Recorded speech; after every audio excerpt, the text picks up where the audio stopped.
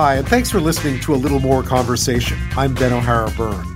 Today we find out what's behind an apparent surge in counterfeit toonies circulating in this country, particularly in the Toronto area, and how to spot one of those fake $2 coins.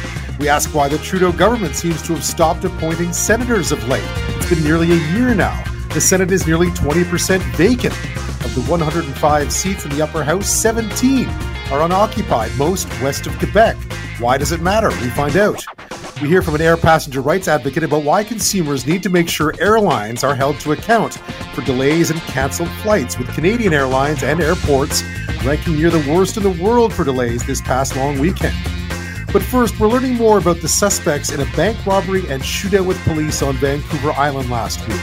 The 22-year-old brothers were killed. They had no criminal record and were not known to police. We speak to a retired police officer on Vancouver Island about the crime and why it is so reminiscent of a high-profile bank heist in California 25 years ago. But we begin tonight on Vancouver Island, where we continue to learn more about a bank heist and shootout with police last week in the Greater Victoria area that left 2 suspects dead and 6 police officers wounded, 3 seriously. The suspects have now been identified as 22-year-old brothers, twins from the community of Duncan. That's about 45 kilometers north of Victoria, Matthew and Isaac Ochterlony. They had no criminal records. They were not known to police. Here's what one of the 22 people who were in the bank at the time, Shelley Fryer, told Global News about the early moments of the heist. He went so calmly, "We're being robbed." And he got a key.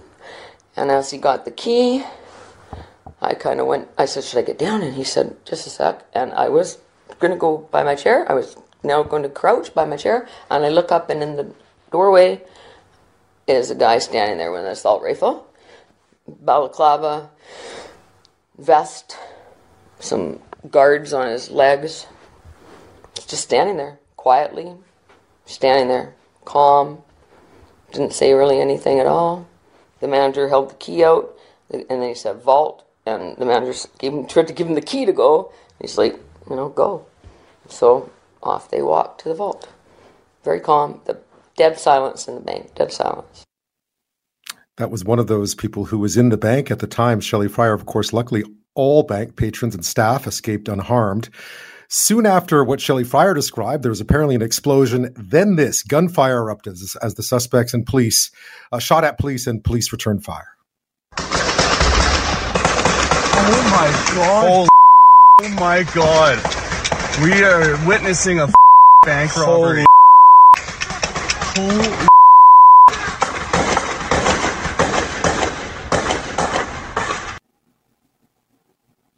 Saanich Police Chief Dean Duthie had this to say soon after. Multiple officers responded to the scene and encountered the armed suspects who fired at police.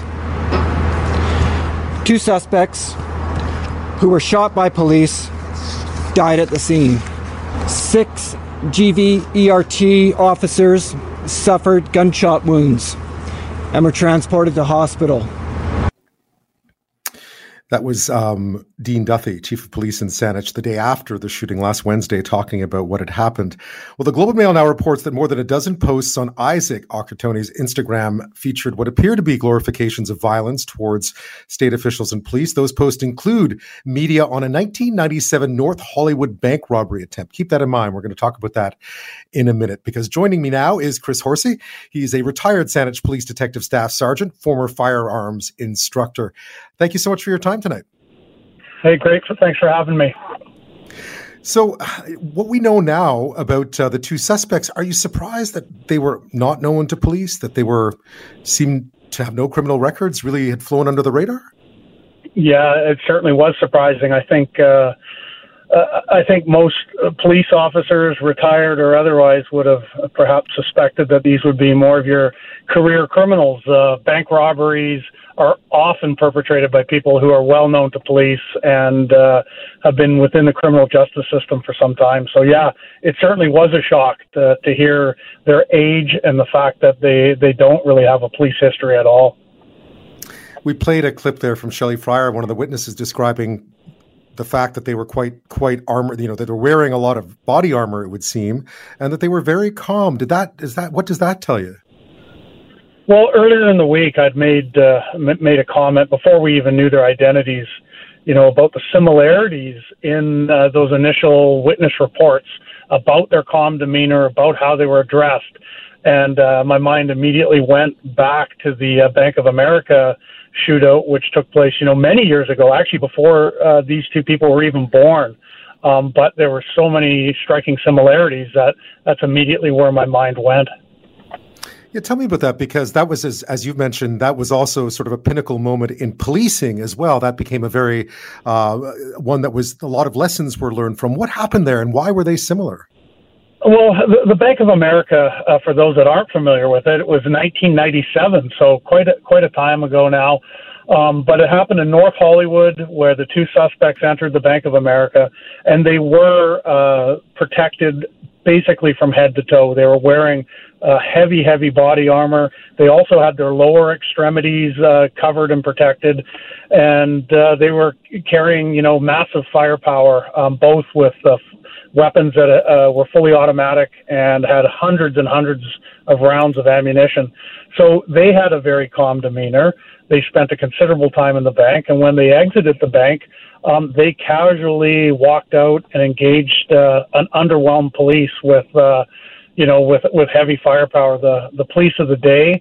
And this wasn't a rural, small town America. This is the LAPD. This is one of the biggest cities in America. Simply really didn't have an answer to this firepower. So it became a landmark sort of incident in America. It started obviously with LAPD, where they increased their ability to respond to such incidents. And that really went across America, and of course came north into Canada. And even the local police departments here on Vancouver Island, probably about 10 or so years ago, went to we historically used to carry a shotgun, but that changed over to, at the time it was the G36, which basically is a military grade rifle. And we're seeing that all across the country, where police agencies are switching over and ensuring that they have some sort of long gun in the event of one of these incidents occurring. And what about what happened last week in Saanich so reminded you of the 1997 heist? Because I gather there were quite a few similarities. Yeah, and my information, like most people's, was simply coming from the media reports, because I'm retired now from policing. But there was the one witness who talked about their very, very calm demeanor, and that they didn't appear to be in any sort of haste to actually leave the bank. And then the manner in which they were dressed, from the balaclavas to the body armor to having. And I'm not sure what they had on their lower extremities, but they clearly had taken steps to protect themselves. And then, of course, when they left the bank, there was absolutely no compunction to engage the police with fire and to start shooting at the police. So, I mean, all of those things led my mind to that North Hollywood incident back in 1997. Because in all my years of policing, the people robbing the banks, they want to get in, they want to get the money, and they want to get out as fast as possible. This doesn't appear to be the case. Yeah, that's funny you should mention that, because I would imagine, in your experience, you would not have seen a bank robbery like this one, perhaps other than stories of the North Hollywood robbery back when. Yeah, and we've had some, I'd call it a higher profile, where perhaps a suspect has come in and fired a shot into the ceiling to get everyone's attention.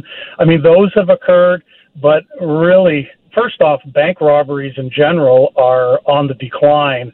It's almost becoming a crime of the past, because there's really little money to be gained and a high likelihood of being apprehended. In fact, of all the cases that came through our detective office, the vast majority of robberies were solved. Because the people that are doing them are so well known to police. However, it's just such a unique set of circumstances to have it so brazen and to be so heavily armed. Like I said, most of these people committing these bank robberies are desperate for the money. They'll pass a note and they'll leave without any violence whatsoever. So to have this sort of scenario, leads me to believe that there was a lot of other things going on besides their desire to rob the bank. Right. That was, I think that's where a lot of people have been going with this, although all speculation at this point, I know, as the investigation continues. I'm speaking with Chris Horsley. He is a retired member of the Saanich Police Department, former police detective staff sergeant, former firearms instructor there as well. We're talking about the suspects, Matthew and Isaac Ochterlony, believed to have been responsible for a bank heist in Saanich last week and a shootout with police. We're learning more about them. No criminal records, unknown to police, and also just what the similarities that existed between what happened in Saanich last week and a bank robbery back in 1997 in North Hollywood. There were a lot of similarities between the two, including a willingness, it would seem, to engage with police almost right away, the moment police arrived. When we come back, we'll talk a bit more about just where the investigation goes from here, some of the challenges. We, as Chris has reminded us, he is retired, so we're just asking expert opinion here, and we'll get back after this with more on the case. My guest this half hour is Chris Horsley. He's a retired Saanich Police Detective Staff Sergeant, former firearms instructor. We're talking about what more we know now about that very high-profile heist last week in Saanich and the Greater Victoria area, and a shootout with police that followed, the similarities between that event and a 1997 bank robbery in North Hollywood of a Bank of America, where there was also a shootout with police, a long and drawn-out one. And the fact that the two suspects in this case, both brothers, twins, 22 years old, Matthew and Isaac Ochterlony of Duncan, which is about 45 minutes north of Victoria, between Victoria and Nanaimo, had no criminal record, were not known to police. There's some suggestions from some of their social media posts that they had appeared to have bought guns, used guns. There was even something about the 1997 North Hollywood bank robbery, actually, on one of them. Chris, this would be, I gather, a fairly complex investigation if you're trying to figure out who these two were, maybe why they did what they did. Yeah, certainly. And I think we have to keep in mind is that it's not singularly the police investigation, because there's also a Coroner's Act investigation, and they have their own authorities and mandates. And then we have the third concurrent investigation, which is from the IIO, which is the Independent Investigations Office of BC, who will be investigating the police action at the scene. So you have three ongoing investigations, all requiring the same resources. So all would like to have the same access to the crime scene, et cetera. So there's lots of processing. I know people maybe wonder why it took 2, 3, 4 days. You have a substantial crime scene that's occurred, and yet you have multiple agencies that need to access it, process it. And again, as time goes on, we'll start to learn more, but this will certainly be a very lengthy investigation. And I know that people have made some comments about, well, the two suspects, they're deceased. So in that regard, the police investigation really almost starts to take a backseat to the Coroner's Act investigation and the IIO investigation. So the police will certainly assist and help facilitate, but if there's no criminal charges forthcoming, then the police investigation really is coming to a conclusion, and a lot of the responsibilities will fall on those other agencies. As someone who was a firearms instructor, I mean, you just get the sense that it could have been much worse than it was. Even for, I know there's been 3 police officers who were seriously hurt. We don't know their conditions. We're going to find out more about that tomorrow, I understand. But just looking at the circumstances, it's a wonder that more people weren't hurt in this. It's amazing that we haven't lost any police officers in this encounter. I have no knowledge about what weapons the suspect had, but clearly they were able to engage the police and actually, strike officers. So, the level of the proficiency of weapons training when you have a long gun like that, if you're in pretty close proximity, you're usually going to hit what you're aiming at.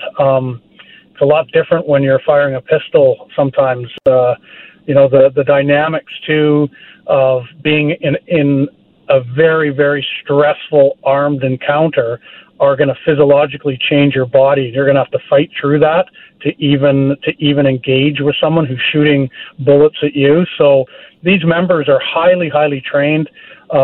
Again, for those members, this was Greater Victoria Emergency Response Team members. So this is our ERT members, and they train. It's not a full-time ERT here in Greater Victoria, but they do train a substantial amount of weeks a year together, and they train for incidents of this nature. So I'm very grateful that they were on scene.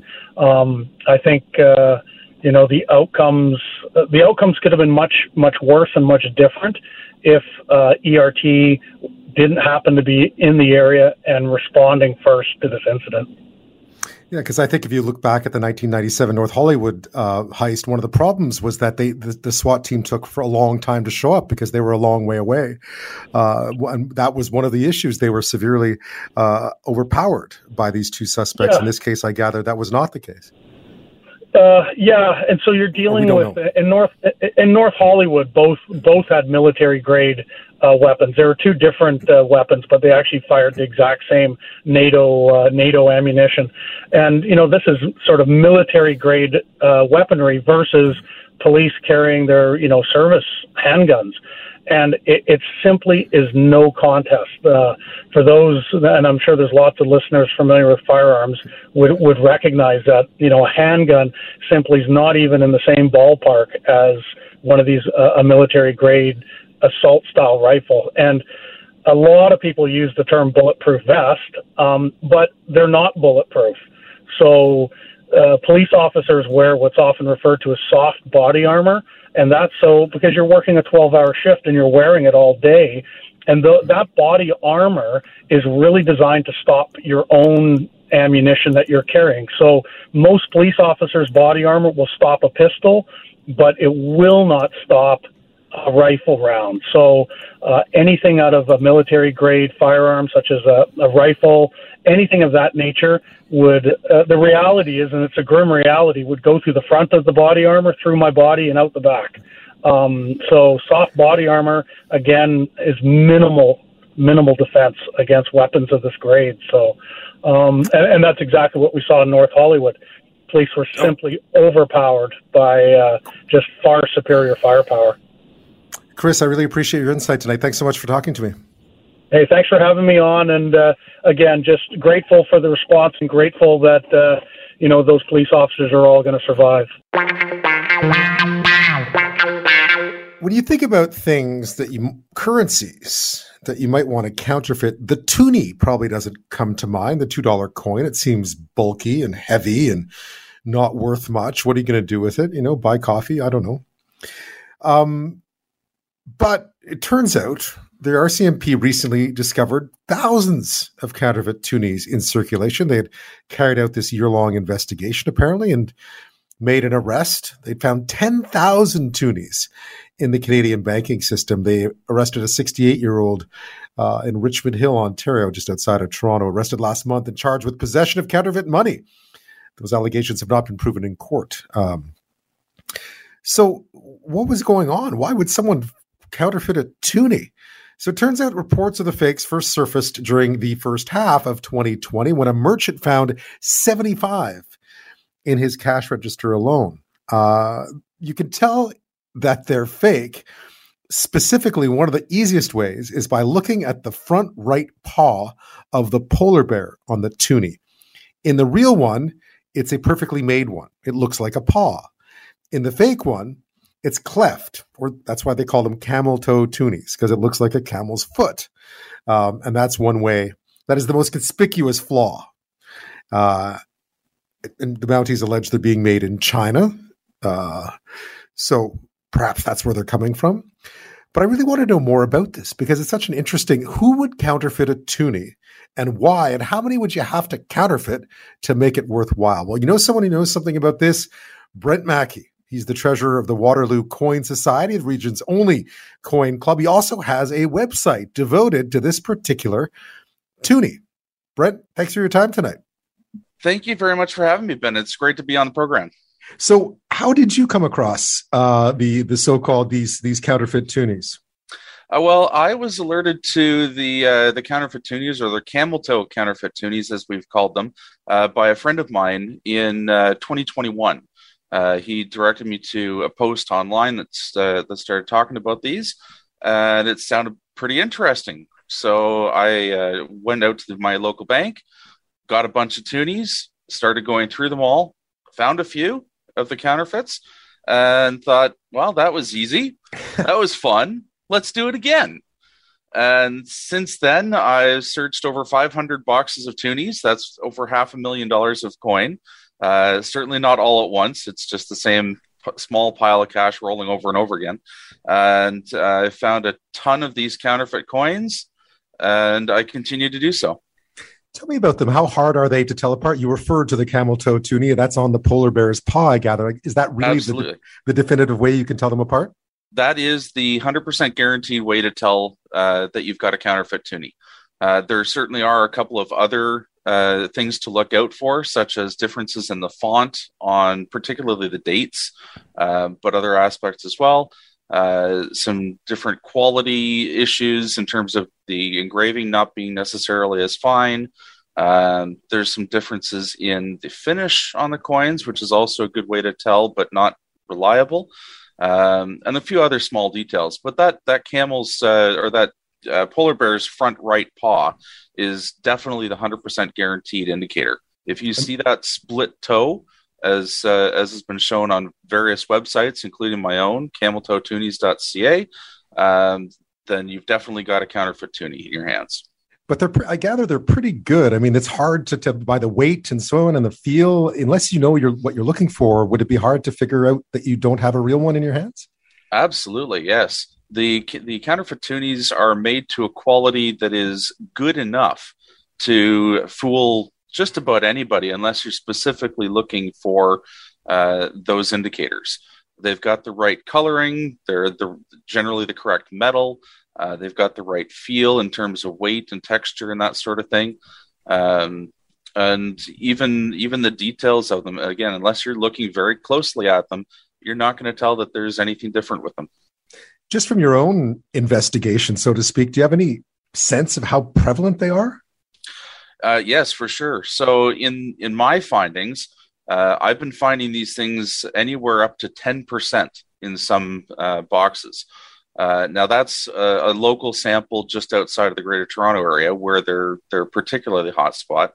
But outside of that, even as far as other sides of the country, they're not as prevalent.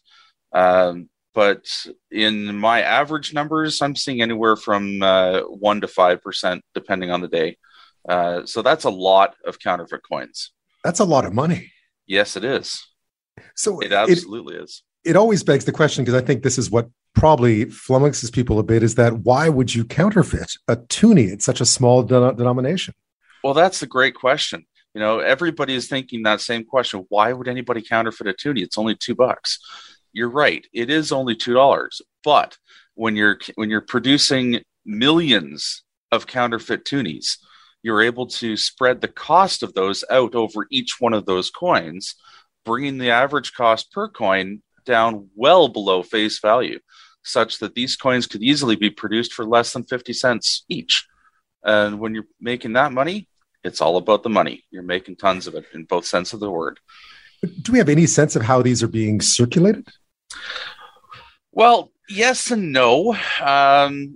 Many of them are getting introduced into the banking system somehow, but it's unclear at this point exactly how that's being done. The person that was arrested recently out of the Newmarket area was caught because they brought a box of fake toonies into a bank.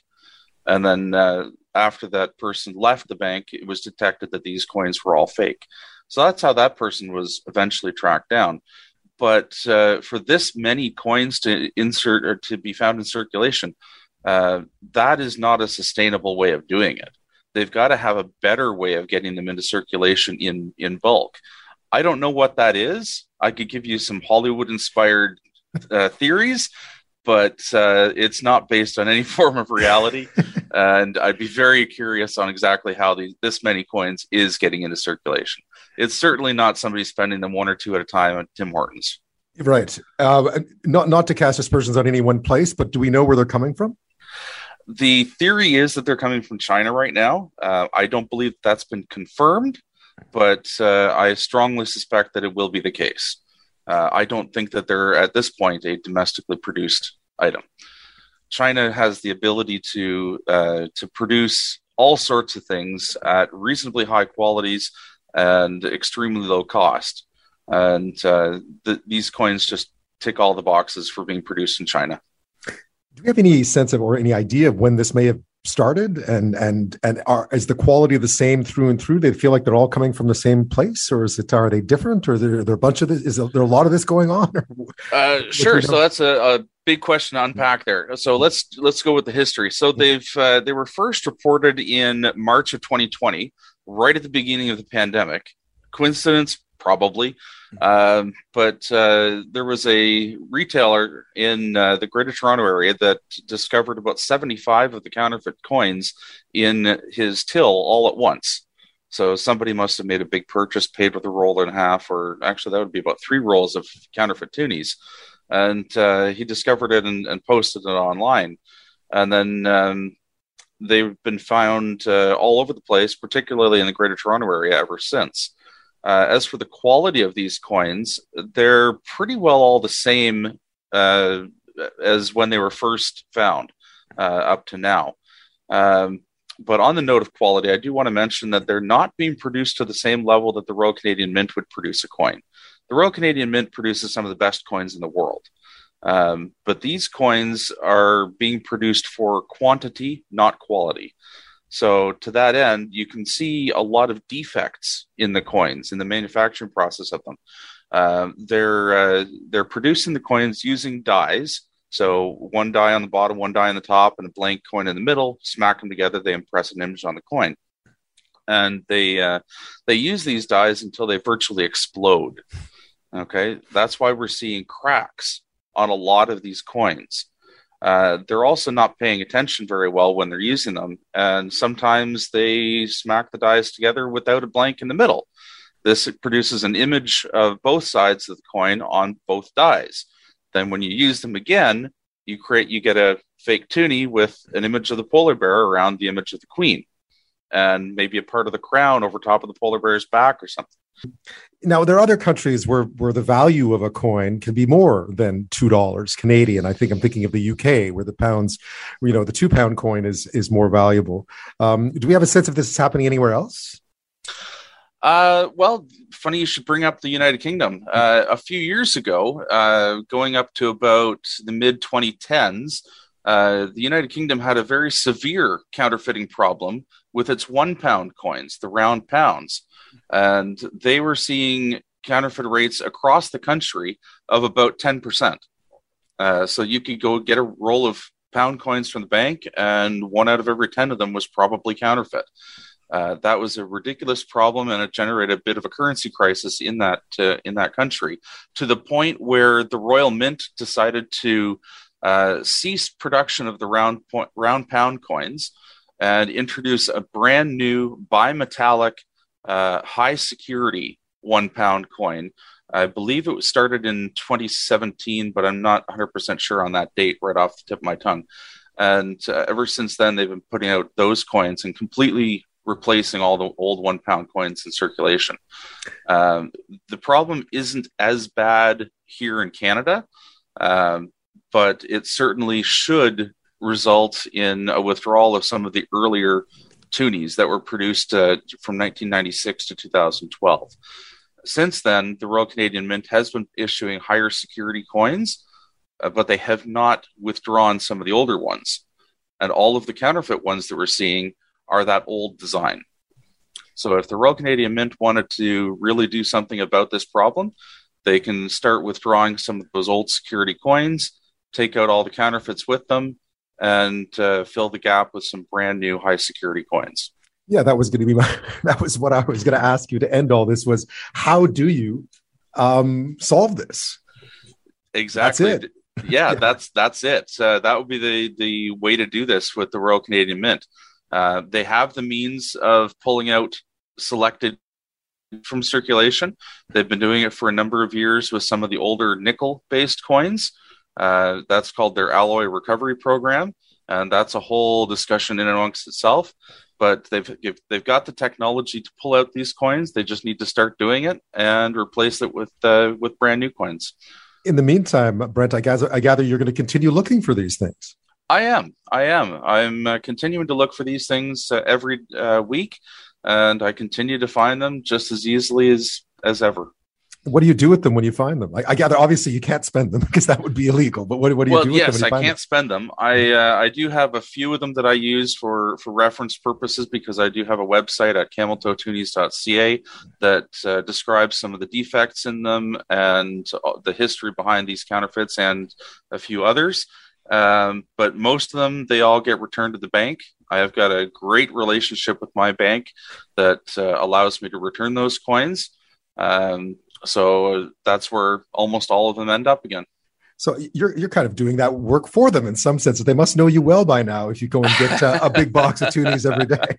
Yeah, they do know me quite well. So it's to the point where when I walk into the bank and somebody sees me, they get my box of coin ready to go. Brent Mackie, it's great. Thank you so much for sharing that story with us. It's fascinating. And just one last time for listeners to know where they can find out more on your website. Absolutely. So go to www.cameltoetoonies.ca and you can find out all sorts of information about these camel toe counterfeit toonies, as well as an earlier issue of counterfeit toonies from 2005 called the Montreal Mint toonies. Fascinating. And Brent Mackie, thank you so much for your time tonight. I appreciate it. Lots to learn there. Absolutely. Thanks a lot, Ben, for having me. I found this story very interesting. It is about Canada's Senate, which aren't always the two words that make people want to listen to something. But it's important, especially if you're in a province where you don't have your full complement of senators these days. The Senate is nearly 20% vacant these days because the Prime Minister has allowed some seats to go unfilled, in some instances for years at a time. Turns out of the 105 seats in the upper house, 17 are unoccupied. Some provinces, most of them west of Quebec, BC is one of them, have been left without representation they are entitled to under the Constitution. 4 more senators are slated to retire in the next year when they hit that mandatory retirement age of 75. In fact, the Senate hasn't had a full complement of senators since late 2018. It's been nearly a year now since the last senators were named back in July of 2021. The only province that is fully represented, it turns out, is Quebec, with all 24 of its seats currently filled.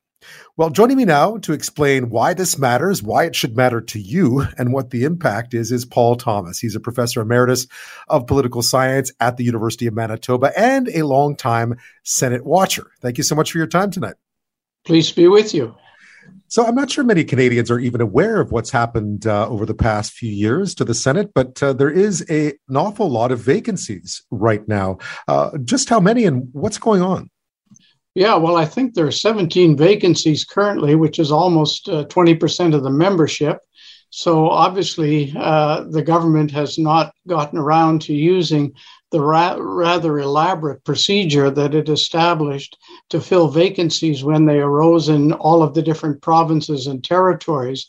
And it obviously, in a very busy time with major issues like the pandemic, the war in the Ukraine, and inflation and affordability issues and so on, this has taken very much a back burner for the current Trudeau government. Still, there is an impact here because it is representation. And I gather that the vacancies aren't necessarily, I mean, while it's widespread, some provinces have less representation in the Senate than others right now. Yeah, I would start by observing that the Senate is a more useful institution than most Canadians give it credit for. Secondly, I would say that the reforms that Trudeau introduced, beginning when he was in opposition in third place in the House of Commons, by dropping senators from the National Liberal Caucus, and then when he became Prime Minister in 2016, creating a new appointment procedure which was intended to make the Senate more independent and nonpartisan. Those changes have actually improved the Senate, but the current situation where they're failing to fill vacancies in a number of provinces, including major provinces like British Columbia and Ontario and so on, means that the Senate's role as a source of regional representation, as a source of sober second thought on legislation, is being impaired. The Senate leaders will tell you that they're still doing a good job, but they're not doing as good a job as they could if they had the full complement of senators. And vacancies have been allowed to arise in the past under Prime Minister Harper in his time in office, as part of his strategy to substitute an elected Senate, he allowed vacancies to rise to the number of 22, if I recall correctly. And that really handicapped the Senate in terms of performing the different activities that it undertakes. And I would particularly mention among the activities the conduct of inquiries by Senate committees, which in my opinion is the most valuable work done by the Senate, not just examining bills, but looking at future potential legislation and giving advice to the bureaucracy and to ministers about where they could improve things. And that medium range advice on future policy often has a greater chance of being accepted by governments than attempts to amend legislation for which the Prime Minister's reputation, the Minister's reputation, and even the bureaucracy's reputation may be attached. They don't like to be told they got it wrong and be forced to change their mind. Yeah, I mean, people who might know this, if you've ever witnessed a Senate committee on any number of issues over the years, they do very good work, and it is free of some of obviously free a bit of the politics, but also free of some of the spotlight. So they do a lot of good work that honestly flies under the radar a lot of the time. What has been the impact, do you think, of these vacancies, especially given that there are regional differences? You mentioned BC. I know that a lot of this is happening west of Ontario, or west of, I guess Quebec's the only place that has a full complement of senators right now. Well, the composition of the Senate under the new Trudeau procedures is changed. So the only remaining partisan group are the Conservative Party of Canada members of the Senate, and they still attend National Caucus. But if the Liberal senators, the independent senators that might have been Liberals in the old days, aren't in cabinet and don't go to caucus, the only chance they have is to exercise indirect influence by studying bills, warning the government about some dangerous features of bills or features that don't command support in their part of the country that they come from, and using their pressure on ministers and on government to accept amendments. And the committee system is almost shut down now, so they're not doing the studies that I mentioned previously. So it is a loss of input from the various regions across the country. And that's central to the original role of the Senate, as described in the Constitution and the constitutional discussions when the country was founded. And for many Canadians, it won't be seen as a great loss to hear an academic from the middle of the country say that the Senate is not performing as well as it should or it could if it had a full complement of members. But the fact is, that is another source as check and balances on the ever-increasing power of the Prime Minister. Even under this Prime Minister Trudeau, as opposed to the previous Prime Minister Trudeau, the power of the Prime Minister's office is great. And they put in place this new procedure, which meant there is no longer a predictable government majority in the Senate. The new Senate, under the Trudeau reforms, amends bills more frequently than the old Senate did. And it may be the case that the current Prime Minister didn't see through all the implications of the reforms that he was introducing.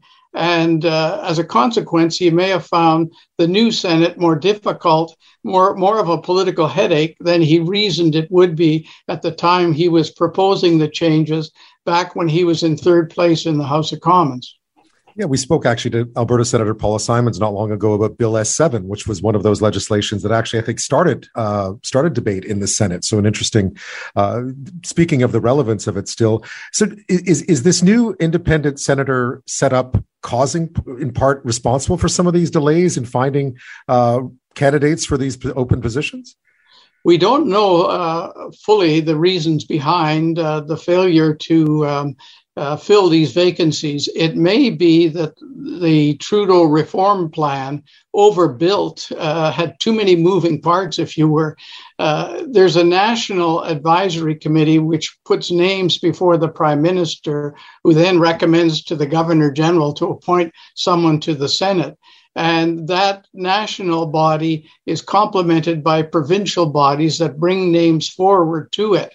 when there's a vacancy occurs in a particular province. So we have inactive no committees operating in certain provinces.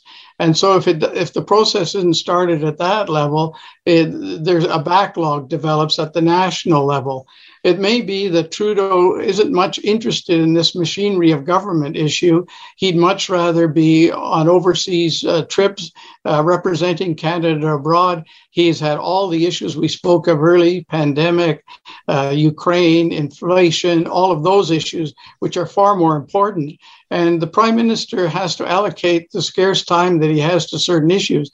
One of the things I worry about is that you allow these vacancies to accumulate, and then suddenly someone reminds the decision makers in Ottawa that a lot of provinces have gone for months, if not years, without their full complement of senators. So you make a whole batch of them all at once. And then you've got a large batch of new people in the Senate, all trying to find their way in what's described as an independent, nonpartisan Senate. So they don't take direction from party bosses anymore. They have to define how they'll play their role as senators all on their own. And that when you add that to the fact that the House of Commons, among elected legislatures in Western democracies, has one of the highest turnovers in MPs for a variety of reasons.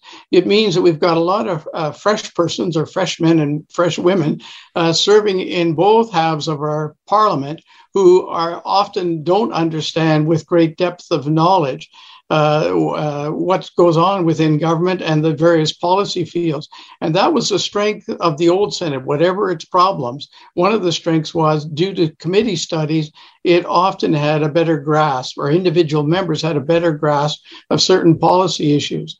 And finally, I would say on this point, there have been some very distinguished, highly accomplished individuals with no partisan background appointed under the Trudeau procedure, and they have been looking for ways to utilize their talents and their ideas in the Senate, and they haven't had the full autonomy to do that. The Prime Minister's office, as it's learned to cope with this less manageable Senate, has begun to try and tighten things up again. And that means that we're not getting the benefit, supposedly, of some fresh ideas that might be brought to the upper house. Which is a shame, because I gather that was the whole spirit of these changes was, in fact, to allow for more independent, sober second thought. Paul Thomas is our guest this half hour. He's a professor emeritus of political science at the University of Manitoba. We're talking about the sheer number of Senate vacancies existing right now. They are spread out across the country, a lot of them west of Ontario and west, and just the impact that it's having on the Senate's ability to do its work properly and to perform its function properly. When we come back, we'll talk a bit more just about what's next, because as Professor Thomas mentioned, it is difficult to try and replace, to fill so many vacancies all at once, especially under this new system. And we'll look at what lies ahead after that. My guest this half hour is Paul Thomas. He's a professor emeritus of political science at the University of Manitoba. We're talking about just the sheer number of Senate vacancies that have built up over the past years. It's been more than a year now, I think, since there has been an appointment to the Senate, and just the impact that's having. Because, of course, the Senate, regardless of what you may think of it, and it does do some very good work, when the provinces are not adequately representative, it does leave a gap there. You mentioned this earlier. It will be tough to play catch up here, because with this many vacancies, to fill them all at once would cause a logjam. What do you see happening in the near future? Do you see this being resolved, or will it just get worse? Because I imagine there are more senators hitting 75, ready to retire as well. Yes, there are retirements pending, so there'll be more vacancies, add to the number of slots to be filled. When the new reforms were introduced, and there was a lot of publicity and fanfare about the changed Senate, people were nominated to serve, and in the second round, you could actually self-nominate. And the advisory committees putting names into the Prime Minister's office had more applicants than they had positions available. I don't know what that's like today. I don't know to what extent the excitement surrounding the new Senate has waned somewhat, and people maybe are not as aware of the opportunity to become a senator through applying to this new process. It may be that some of the criteria that are laid down by the by the government and the national committee that guides the appointment process are too demanding for certain people. You have to have bilingual capacity. You have to have knowledge of the parliamentary process. You have to have certain regional credentials and other things. So it may be that some people are self-excluding themselves. They're not putting their names forward to serve in the upper house. And it doesn't help things when people already feel distant from Ottawa, especially people in Western Canada who have a sense that their voices are not heard sufficiently in official decision-making in the national policy process. Even though they ridicule the Senate and dismiss the Senate as unelected and unaccountable, it's still another bit of a symbolic slap in the face if a province goes unrepresented or underrepresented in the Senate for some period of time. Manitoba, the province in which I've resided most of my life, is down by one senator. But that's not as serious as some places where there are 3 or 4 senators who need to be appointed. And Canadians may not appreciate the extent to which senators, not only in their public roles, examining bills, examining spending by government, conducting studies and so on, but also in the back rooms, have lobbied ministers to do things for their particular provinces. There's a submerged level of representation that goes on through senators, which is barely seen by anyone and goes unrecognized and unapplauded by most people within the public. I have about a minute left here, but I mean, this, as you pointed out so correctly, this is not the sort of issue that raises a lot of public anger, specifically in Western Canada. But should it? Should people be agitating for this representation? Because essentially they're being deprived of what's rightfully theirs. Yes, they are being deprived of representation, and it may be that Trudeau didn't think through, and his advisors didn't think through seriously what would happen if we had a series of minority governments within the House of Commons, which made it more difficult for the government to get through its legislative and spending program. And then on top of that, you had a second upper house, which didn't have a government majority within it, and which the majority of senators were not whipped by a party whip. There was no party discipline and so on. So it complicates the overall policymaking legislative process in Canada. And it probably adds to the sense of alienation in the peripheries of the country, particularly where people feel this sense of psychological distance from what's happening in Ottawa, don't identify as strongly with the national government as they do with their provincial and local governments. That's been true in the polls for decades and decades and decades. But the Senate, if one of the perceived purposes of the Reformed Senate was to make people feel that the Senate mattered more and to make it more respected in the eyes of citizens across the country. And that may not be happening if the Senate's performance is impaired by the failure of the machinery of government to wind up in action and fill some of these vacancies. I should just say that overall, order and council appointments, which are Senate appointments, these are decisions made by cabinet on the recommendation of the Prime Minister, are almost always seriously backlogged in Ottawa. It just seems that these routine, mundane, operational matters don't command the attention they deserve if we want to have effective government operating in this country. Paul Thomas, thank you so much for your insight on this. I appreciate it. My pleasure.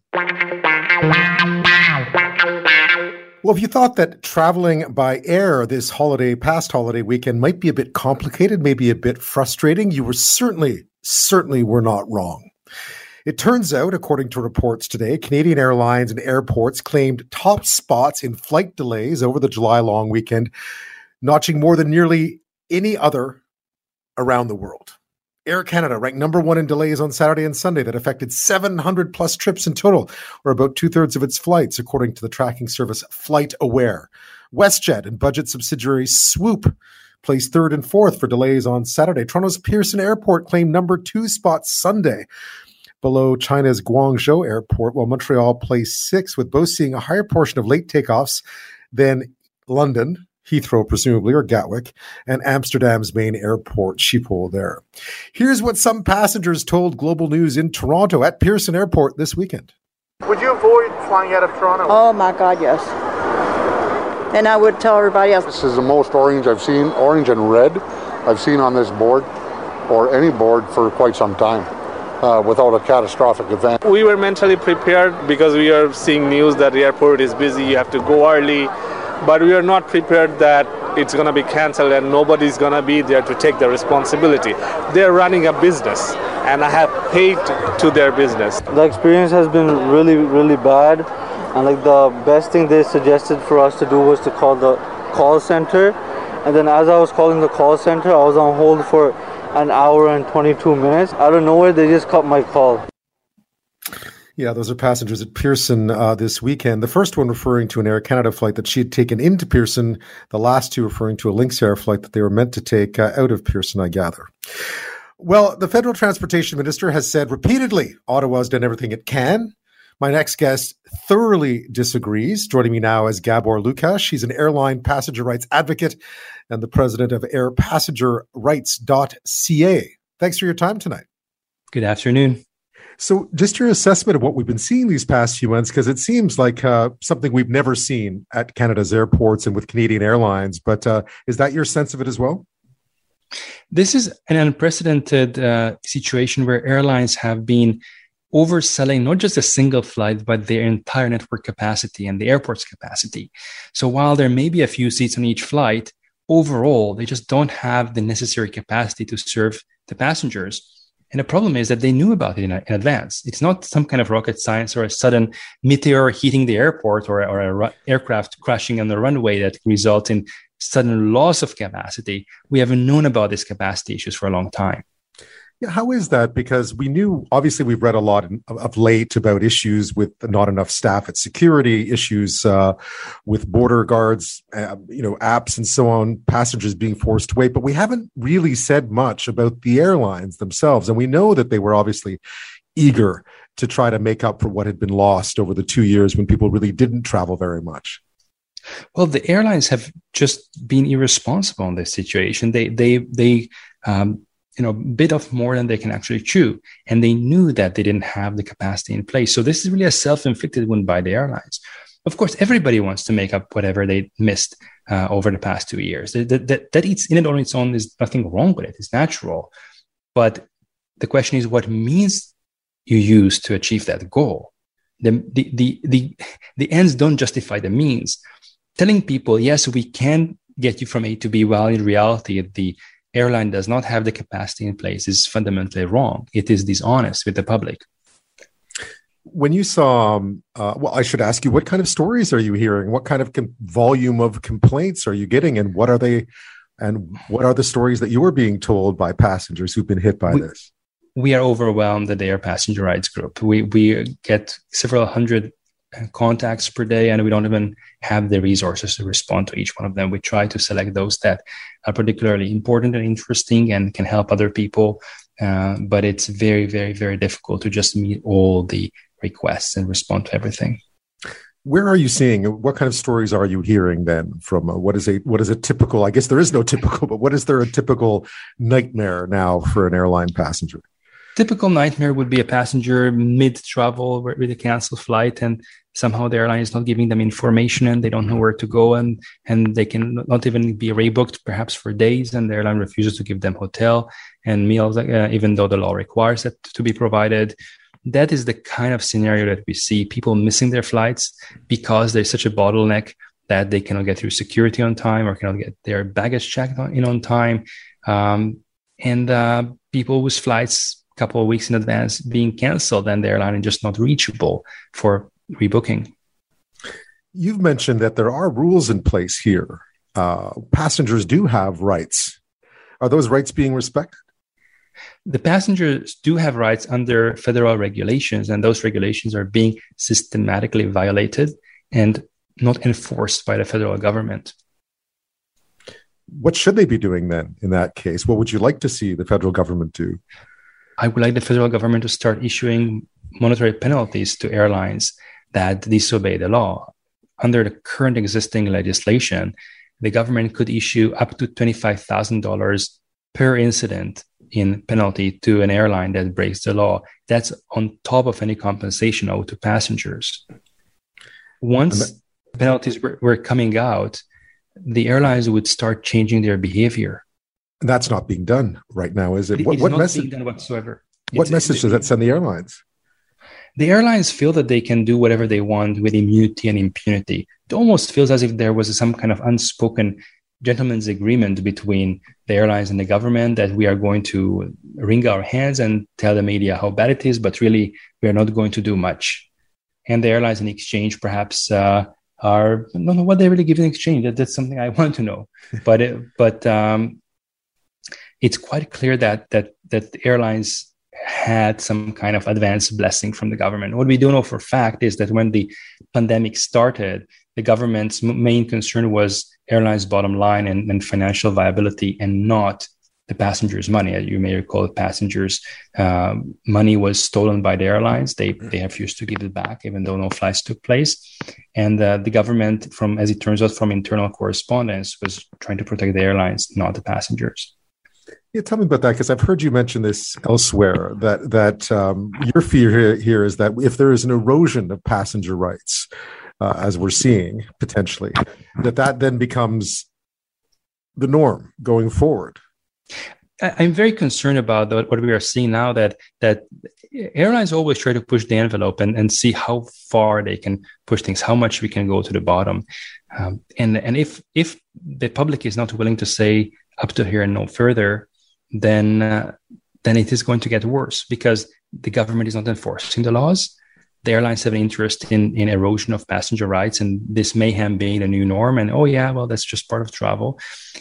So unless passengers actually do the initiative and take airlines to small claims court, each time they do it to them, things are just going to get worse. So, I know that in Canada, we are proud of not being Americans. We are proud of not being as litigious as in the US. But this is really a time where we're remaining silent actually perpetuates wrong.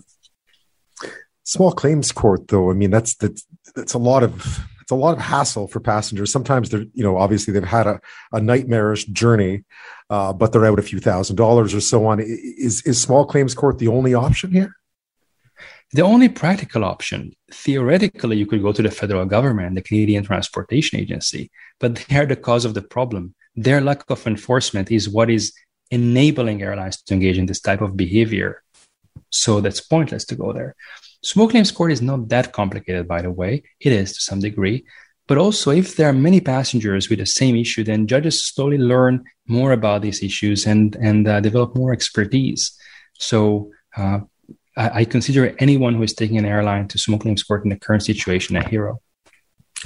I'm speaking with Gabor Lukacs. She's an airline passenger rights advocate and president of Rights.ca.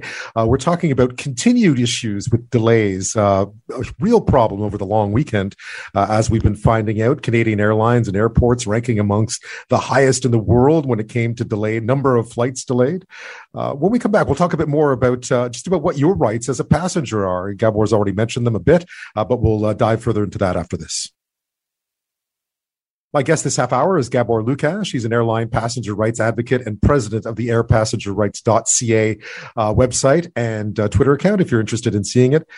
You mentioned earlier, Gabor, just some of the rights that passengers have. And again, I mean, there are rules in place. I gather they're a few years old now. They probably haven't been tested all that much, but this would seem like a time where passengers should be fighting back if they can. What would you suggest then if you find yourself in a very difficult situation, not getting the services that you purchased?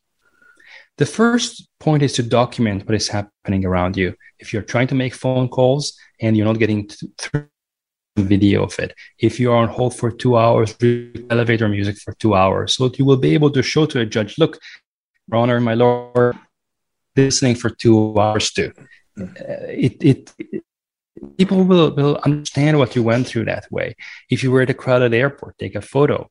But ultimately, also learn about your rights. So once you arrive, and that's the point, you first have to arrive, then you can look up their passenger protection regulations on CANLI, the Canadian Legal Institute's website, and really read how it works. The short version is that we are dealing here with cancellations within the carrier's control because it's self-inflicted. They knew about the capacity issues. They sold more tickets than they could operate. They did. It's within the airline's control. It's not due to COVID. Let's be honest about it. So the passenger is entitled to rebooking, including on flights of other airlines in some cases, and to, if they didn't have an advance notice of the flight cancellation or delay, then also a lump sum compensation up to $1,000 for large carriers, up to $500 for small carriers.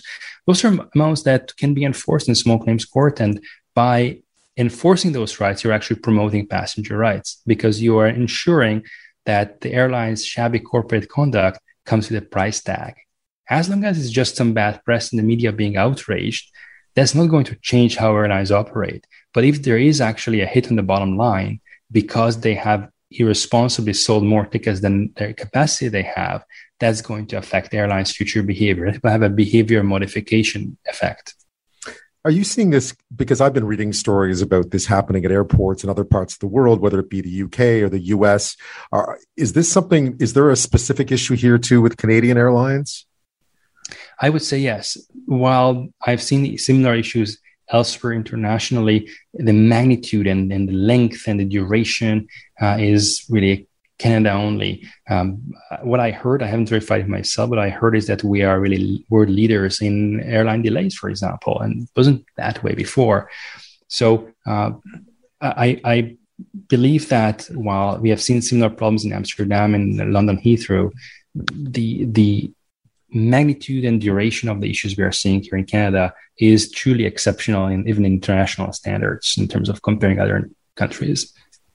What rights do we have as passengers for some of the stuff that we've seen announced recently? Lost bags. There's been a lot of bags piling up all over the place. There's also Air Canada cutting back its summer schedule. We saw a reflection of what you're talking about.